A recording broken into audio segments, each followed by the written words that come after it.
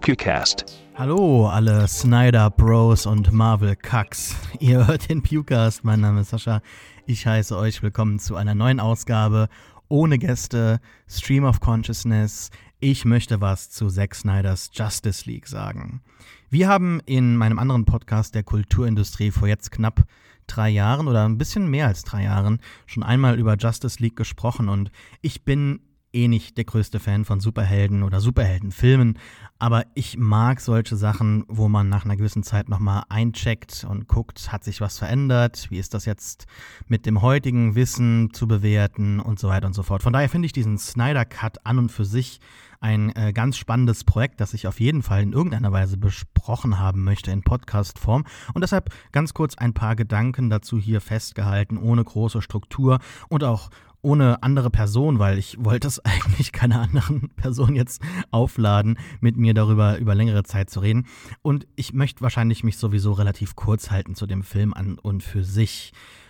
Ich bin kein großer Fan von Superhelden. Jeder, der den Blog liest, weiß das. Ich habe natürlich durchaus viele Superhelden-Comics gelesen, habe so die Greatest Hits abgegrast, ne? Superman, All-Star Superman, Killing Joke, Batman Year One und so weiter und so fort. Ich kenne es.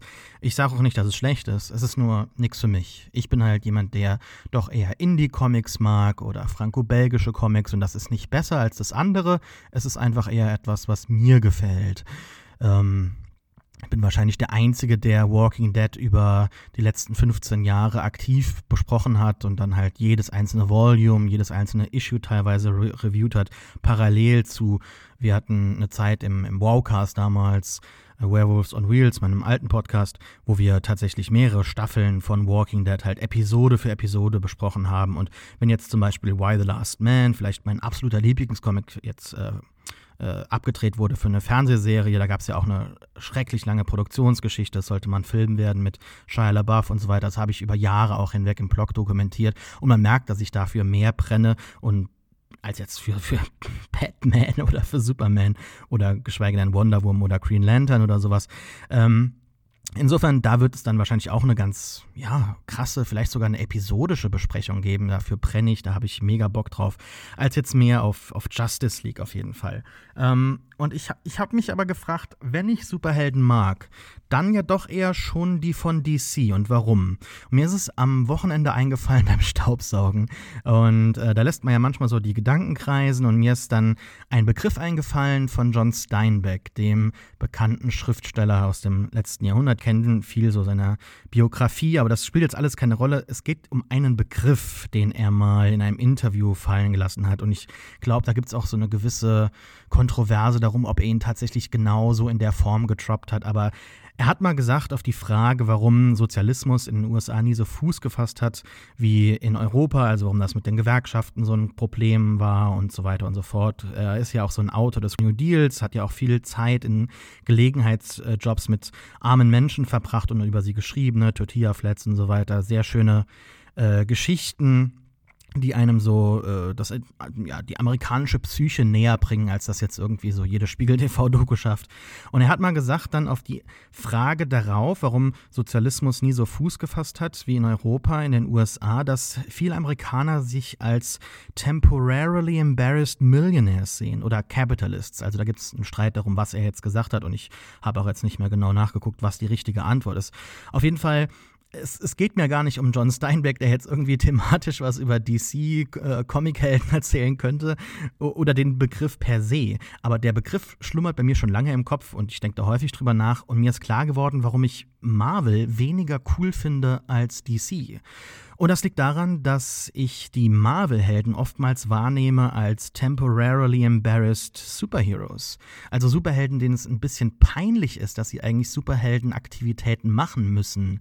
Natürlich, wenn man jetzt hier überlegt und jeden Helden nacheinander abgehen würde, dann, nach der Reihe, dann wird man wahrscheinlich auch die Ausnahme finden, die die Regel bestätigt. Aber ich denke da an so Leute wie Tony Stark, die ja bei ihren Reisen, bei ihren Heldenreisen doch schon immer wieder Leute natürlich retten und natürlich gibt's Captain America, der auch beim Kampf um New York da Leute rettet, aber die Szenen, die er bei den Leuten, bei den Fans, bei dem Zuschauer am besten angekommen sind ja die, in denen die Marvel-Helden eigentlich gar nichts machen, wo sie zusammen abhängen und Kebab essen am Ende von Avengers oder die Szene natürlich in Endgame, wo Thor mit seinen Ragnarok-Buddies abhängt und Hulk zu Besuch kommt und sie einfach am Zocken sind, ne? Also da findet sich der geneigte Marvel-Fan natürlich auch wieder, ne? Also da fehlt noch vielleicht die Baseball-Cappy und die Steelbox-Sammlung an der Wand, aber da einfach abzuhängen, da ist natürlich irgendwo da ist irgendwo beim Abhängen, ne, der Spiegel vorgehalten worden. Also ihr merkt schon, ich bin ein bisschen jetzt hier polemisch am Sticheln und das aber auch mit Intention, weil ich glaube, wir stehen eigentlich mehr im Dialog mit dem, was wir über die denken, die den Film mögen oder nicht mögen, als jetzt im Dialog mit dem, was wir eigentlich über den Film denken. Es ist ja wirklich jetzt ein richtiger Kulturkrieg entbrannt um diesen Film. Es geht ja nicht um Marvel-Helden gegen DC-Helden, Marvel-Fans gegen DC-Fans, sondern es geht ja hier um die Rettung des Kinos, hat man häufig das Gefühl, wenn man gewissen Cinephilen zuhört, die den toxischen Fans diese schreckliche Kampagne aus den Händen reißen wollen. Und also ich bin eigentlich positiv überrascht, als ich am Ende jetzt den Film gesehen habe, wie absolut nichtig das Ganze ist. Also ich bin durchaus total fasziniert von dieser Ekstase einer Vision, einer durchaus kohärenteren Version und auch einer Vision. Gleichzeitig haben wir die Definitive Edition auch noch nicht gesehen. Es kommt ja noch in Black und White raus, schwarz und weiß. Dennoch es erinnert mich eigentlich am meisten an so einen erweiterten DVD-Release aus den 2000er Jahren. Also als wäre jetzt irgendwie Southland Tales komplett abgefilmt worden. Die Comics auch noch und es gibt eine erweiterte Version. Aber der Snyder Cut ist ja jetzt doch schon etwas Größeres. Auch wenn natürlich jetzt diese Idee vollendet ist, bleibt sie am Ende einfach eine schlechte. Also das ist auch, wenn wir mal am Ende der 2000er sind, so die Idee, wie zum Beispiel den Hobbit zu verfilmen und daraus eine Trilogie zu machen. Also man kann ja da, das haben manche Fan-Edits durchaus bewiesen, eine spannendere, bessere Version draus schneiden, aber es bleibt halt am Ende einfach eine schlechte Idee. Und genauso ist das jetzt auch beim Snyder Cut eine schlechte Idee, bei dem ersten Superhero-Team-Up-Film im Universum die Hälfte des Teams einfach in diesem Film einzuführen. Das, wie man es dreht und wendet, es passt nicht. Aber dennoch diese Snyder-Cut-Idee an sich ist ja doch schon eine, die besprochen werden sollte. Sie ist, ich habe jetzt wirklich lange überlegt, einmalig, würde ich eigentlich fast sagen. Natürlich gibt es Director's Cuts und Serien oder Filme, die nochmal wiedergekommen sind. Also ich denke da zum Beispiel ganz besonders an Jericho, die TV-Serie, die ich als erstes so miterlebt habe, wo eine Cancel-Aktion dann halt eben gekommen ist und ich auch mitgemacht habe, das erlebt habe, wie man da Geld bezahlen konnte im Internet, damit CBS Nüsse geliefert werden, weil das ist so ein Insider-Gag gewesen, weil am Ende sagt jemand Nuts und das ist dann quasi der Cliffhanger. Aber natürlich, das ist eine lange Geschichte, so ein Ding, ne? Also wenn ich an die Reichenbach Falls denke, Sherlock Holmes und so weiter und auch HBO macht sowas häufig, ne? Hello Ladies bekam damals noch so ein Weihnachtsspecial, Arrested Development, Futurama, Community kommen nochmal, sind aber nicht so gut. Aber das kann man alles nicht vergleichen jetzt mit dem Snyder Cut, weil wenn man ja wirklich den originalen Cut, also den Kino-Cut von Joss Whedon gesehen hat und mit dem Trailer verglichen hat, dann musste man ja erkennen, dass vieles einfach fehlte. Ne? Also es war halt durchaus, wie die Fans das in teilweise sehr beeindruckenden Recherche- und Detektivvideos bewiesen haben, halt einfach nicht die Vision von Zack Snyder. Es war eine ganz abstruse Angelegenheit, wo nur für einen One-Liner am Ende ganze Szenen nachgedreht wurden und die Version, die wir dann hatten, einfach visuell noch mal schlechter war und einfach, es war eine traurige Angelegenheit für DC-Fans und ich glaube, ich finde mich doch schon eher in deren Corner einfach so wieder, weil die Meta-Humans und der transhumanistische Ansatz, der halt hier irgendwie zu finden ist bei diesen Helden, es sind halt einfach nicht nur irgendwelche Helden, die ja, ich muss jetzt an Winter Soldier denken und Falcon, die neue Disney-Plus-Serie.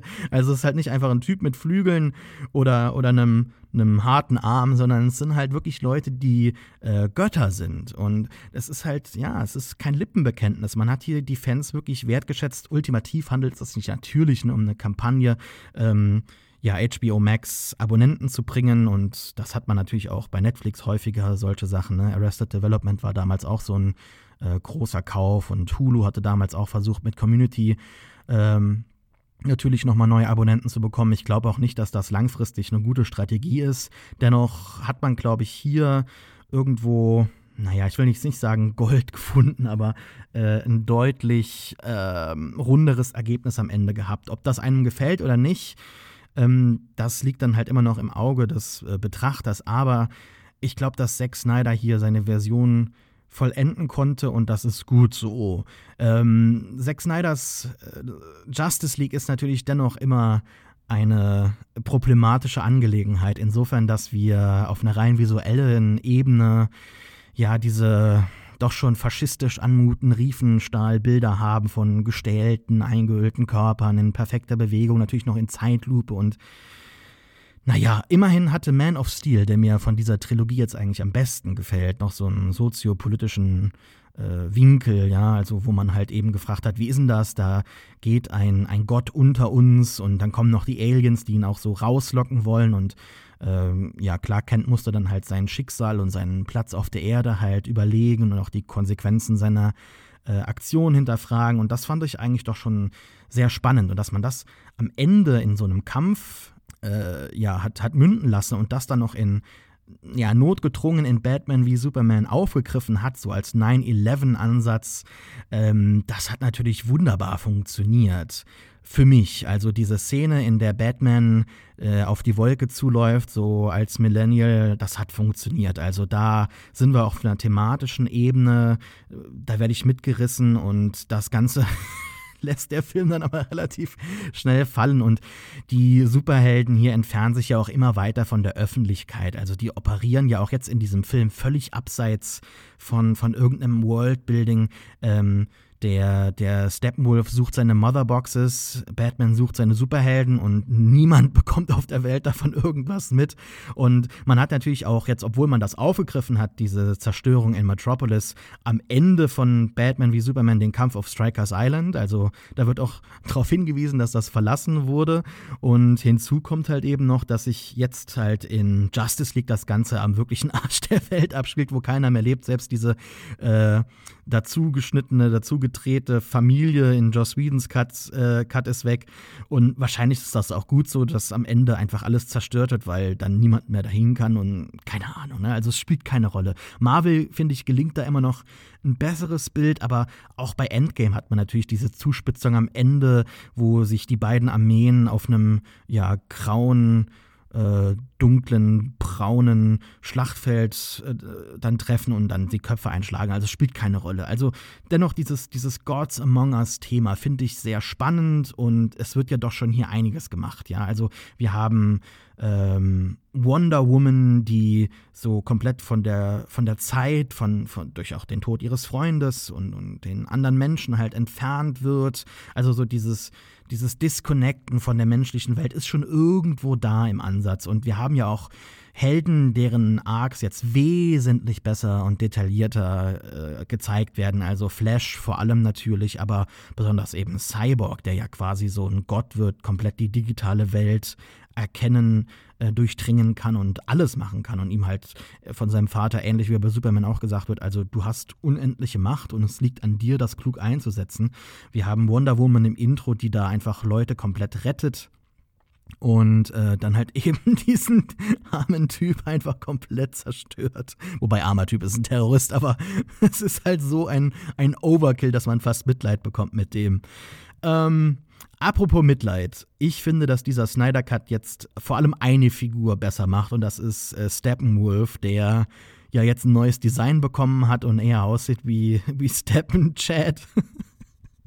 Und der arme Typ wird aber dann halt eben nicht so cool inszeniert wie in Joss Whedons Cut, sondern eigentlich wird er den ganzen Film über gemobbt und er ist ein unsicherer Typ, er ist total verzweifelt, sich zu beweisen und wird am Ende halt total versohlt und zerstört. Ihm wird der Kopf abgeschnitten und am Ende noch von Darkseid dann halt eben zertreten und manchmal in gewissen Szenen, wenn er dann mit Darkseid sogar redet, hat er so Tränen in den Augen. Er sieht auch so ein bisschen aus wie so ein Hund, wie so ein Bug, ne? Und sein Mut ist halt die ganze Zeit, und da kann ich total relaten, ne? So, ich hab kalt, meine Füße tun weh, ich will nach Hause. Also, der wollte einfach nur nach Hause in sein Bett und er darf nicht. Und das habe ich irgendwie spannend gefunden. Überhaupt, ich würde wahrscheinlich, wenn mir jemand sagt, der Film ist schlecht, der ist visuell kacke und so weiter. Also, ich habe schon mit so ein paar Leuten gesprochen. Gruß geht raus an meinen guten Freund Lukas Bewenschik, der mir sehr viele Sachen geschrieben hat. Und eigentlich dachte ich mir so, ja, hat er ja eigentlich mit allem recht. Und dennoch, ich habe diese 4 Stunden komplett hier hypnotisch quasi wie so die Hypnotod oder von der Hypnotod verzaubert vor dem Bildschirm gesessen und hab das geguckt und hab's eigentlich genossen. Mir kam es nicht vor wie 4 Stunden jetzt. Auch nicht wie 11, wie jetzt irgendjemand anderes den Witz machen würde. Also ich fand eigentlich, ich war gut unterhalten und ich würde mir tatsächlich ein Sequel anschauen. Ich fand natürlich auch das jetzt nachgedrehte, also ganz offensichtlich nachgedrehte Ende total angehängt, so angetackert und ist jetzt nur da, um so ein bisschen zu zeigen, wohin das Ganze gegangen wäre, um auch nochmal jetzt diesen Exzess ja, irgendwo zu rechtfertigen. Also ich fand aber, dass das halt eben trotzdem Justice League viele der Themen und das, was die Helden eigentlich interessant macht, verlässt. Ne? Und Justice League hatte gar nichts. Also der ganze Film zeigt uns ein Team, das isoliert ist von der Welt. Und ich glaube jetzt nicht, dass Einsamkeit an und für sich das Thema war. Es gibt komische Momente, wo dann irgendwo eine Verbindung dargestellt wird, wie zum Beispiel Aquaman, der da in dieses Dorf kommt und die Fischer rettet und die eine Frau da total traurig ist darüber, dass er seinen Pulli zurücklässt und dann so ein Lied ansetzt. Also das wirkt fast wie so eine Szene aus Come and See. Da hat auch jemand auf Twitter so ein wunderbare Gegenüberstellung gemacht. Super tolles Meme. Warum und wieso? Ich habe gedacht, das endet dann in irgendwas, aber dann gibt es dann halt einfach den Cut. Und es wird nicht weiter fortgeführt. Und viele der Dinge, die jetzt tatsächlich ja den Weg in diese Version gefunden haben, wirken so. Also was wurde da ein Thema aus Supermans schwarzem Anzug gemacht? Und natürlich, klar will ich auch Superman im schwarzen Anzug sehen, sieht cool aus.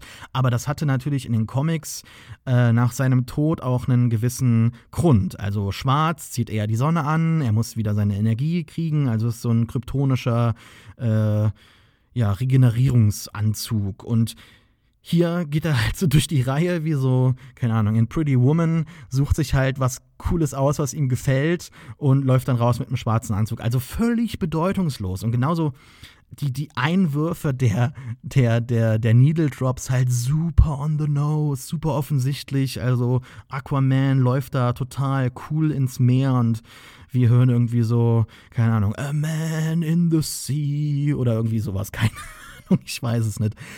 Apropos Musik, also ich bin schon ein Fan von Junkie XL und ich fand auch hier jetzt das durchaus eine positive, gute Untermalung, aber mir geht so dieser Wonder Woman Cut da so auf den Sack, also dieses mein Gott, also das wäre doch mal gut, wenn man da weniger gemacht hätte, ne? Und diese 400 Enden wie bei Herr der Ringe, also ich weiß nicht, ob das alles so gut getan hat und jetzt haben wir eigentlich ja ein Cut, der noch in Schwarz und Weiß rauskommt, aber ich weiß gar nicht, ob der notwendig ist, weil wir sowieso schon hier eine Version vorfinden, die ja in so unglaublich vielen Grautönen. Es ist im Prinzip 50 Shades of Grey mit noch so ein bisschen einer Farbeinwahl von Sepia irgendwie so, keine Ahnung. Also ich finde, das, was ich jetzt eigentlich am Ende erzählen möchte, ist eigentlich, was mich erschreckt. Das ist die fehlende oder vielleicht die mangelnde Vorstellungskraft. Also wir sitzen im Zug nach nirgendwo und selbst die Fans wissen ja, dass jetzt nichts daraus kommen wird. Also es trendet aktuell Restore the Snyderverse und wir wissen eigentlich schon im Voraus, wurde es so gesagt, dass da nicht mehr kommen wird. Und ja, ich gehe auch davon aus, dass es dabei bleibt. Ich glaube jetzt nicht, dass dieser Film außer Netflix kommt und schönt wieder die Zahlen oder erzählt Warner Brothers, wie man das mal machen muss mit den Zahlen, um dann irgendwie die Number One zu sein. Ich glaube nicht, dass da was kommt. Und was aber der Film trotzdem jetzt beweist, oder diese Existenz dieses Cuts, ist ja ein Beweis dafür, dass wir eine fehlende Vorstellungskraft auf einer kulturellen Ebene haben. Also ich möchte mich jetzt nicht total kulturpessimistisch am Ende zeigen. Dafür hat mir der Film eigentlich dann doch irgendwie, ja, gut genug gefallen. Ich muss aber auch sagen, ich habe jetzt seit über einem Jahr keinen Film im Kino gesehen, außer Tenet. Und und habe ansonsten in der letzten Zeit irgendwie bewusst richtig scheiß Indie-Filme aufgesucht, um mir die irgendwie reinzuziehen. Also so amateurhafte Dinger, die über 3 Wochenenden an einem Ort irgendwo gedreht wurden unter Covid-Bedingungen, und es fehlt eigentlich an allem, an Talent und Budget, und ich weiß nicht, warum ich mir das angucke, und ich habe das Gefühl, ich muss meinen Kinogeschmack irgendwie mal ein bisschen wieder in einer richtig großen Szenerie rekalibrieren. Also ich muss da irgendwie was gucken, was mich wieder umhaut, sodass ich wieder weiß, wo die Messlatte eigentlich ist. Und dennoch, dieser Film wäre ja jetzt auch sowieso im Kino gelaufen. Dieser Cut, gehe ich mal davon aus. Also zusätzlich oder vielleicht vorher, danach statt auf HBO Max. Und unsere Vorstellungskraft, ist halt einfach strukturell angelegt. Wir haben so eine kulturelle, Maschinerie, und die ist so begrenzt und kann eigentlich jetzt nur das redesignen, was wir bereits kennen. Also ich meine, Superhero-Team-Up-Movies, die haben ja in der vergangenen Zeit komplett hier das ganze Jahrzehnt dominiert. Die letzten 10 Jahre hatten wir nur diesen Kack. Und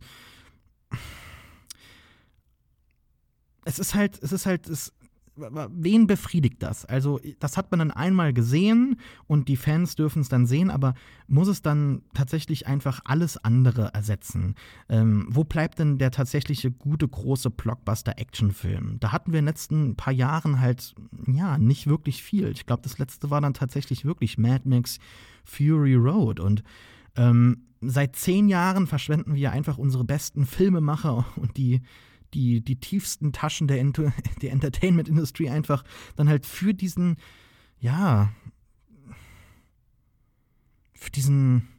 Quatsch, für diesen narrativen Selbstmord. Und was machen wir jetzt? Was folgt denn darauf? Also, wir haben ja lustigerweise jetzt ein Marvel-Ding gehabt mit WandaVision, wo ein Multiverse angesprochen wird, das ja bereits in dem nächsten Doctor Strange-Film im Titel steht. Und die haben jetzt alle Rechte aufgekauft, natürlich auch super problematisch, aber narrativ gesehen hätten die jetzt mit WandaVision das Tor super weit aufstoßen können und alles machen können. Und was kommt? Am Ende sind wieder irgendwie 2 Bösewichte, die irgendwelche farbige Laser auf sie schießen. Also Und auch die Querverweise mit Evan Peters zum Beispiel als Quicksilver führen halt einfach nirgendwo hin. Kann sein, dass das irgendwann noch mal aufgegriffen wird. Und ich glaube, dass, wenn die Gerüchte stimmen, dass da Spider-Man, die 3 Versionen aufeinandertreffen, das könnte dann auch ganz spaßig werden. Aber ohne Tiefe wahrscheinlich auch. Also nur, hey, schau mal hier, das, was irgendwie seit langer Zeit geträumt wird, können wir jetzt machen, weil wir die Rechte haben, nicht weil es einen narrativen Grund dazu gibt oder weil das thematisch irgendwie viel aussagt oder weil das uns irgendwas bringt. Und ich meine, guck mal jetzt, wir haben Star Wars, wir haben Star Trek vom gleichen Regisseur. Joss Whedon hat jetzt Avengers und Justice League gemacht. Ich habe keinen Bock mehr auf diese komplette Einbahnstraße. Die führt uns nirgendwo hin, und ich glaube, obwohl ich jetzt Spaß gehabt habe, es spielt keine Rolle, jetzt zu fragen oder irgendwas auszuspielen gegenseitig. Ist jetzt Marvel besser, ist jetzt DC besser, sind Superhelden das große Problem? Wir sind einfach an einem Punkt angekommen, und ich glaube, dass dieser Snyder Cut das sehr gut auf den Punkt bringt oder verkörpert, symbolisiert, wie auch immer, dass wir wirklich mal eine komplette Rekalibrierung brauchen. Und ich hoffe, dass irgendwie nach der Corona-Phase, wobei jetzt ja auch weiter gedreht wird, aber dass da sich jetzt irgendwas ändert. Gerade kam die Meldung, dass der neue Marvel-Film nochmal verschoben wird, dass jetzt Black Widow im Sommer auf Disney Plus rauskommt. Und vielleicht haben wir auch mit Endgame einfach bereits diesen Zenit erreicht. Und vielleicht kann, wie so häufig, James Cameron das Kino retten mit seiner Avatar-Version, was ich immer noch für grob unterschätzt halte. Ich liebe Avatar, ich finde, das ist ein super Film. James Cameron ist einer der coolsten, tollsten Regisseure auf der Welt und ich hoffe einfach, dass, auch wenn jetzt vielleicht Leute die Augen rollen bei Avatar, was ja schon sehr redundant war, thematisch sich an viele andere Werke angelehnt hat, Themen hatte natürlich, die ganz universal sind, aber ich glaube, dass da vielleicht visuell narrativ eine Erfahrung geschaffen wird, die uns im Kino in einem Jahr komplett umhauen wird und dann wieder vielleicht eine bessere Zeit, vielleicht die goldenen 20er anstößt, auch im Kino. Ich glaub's aber nicht. Ciao, macht's gut.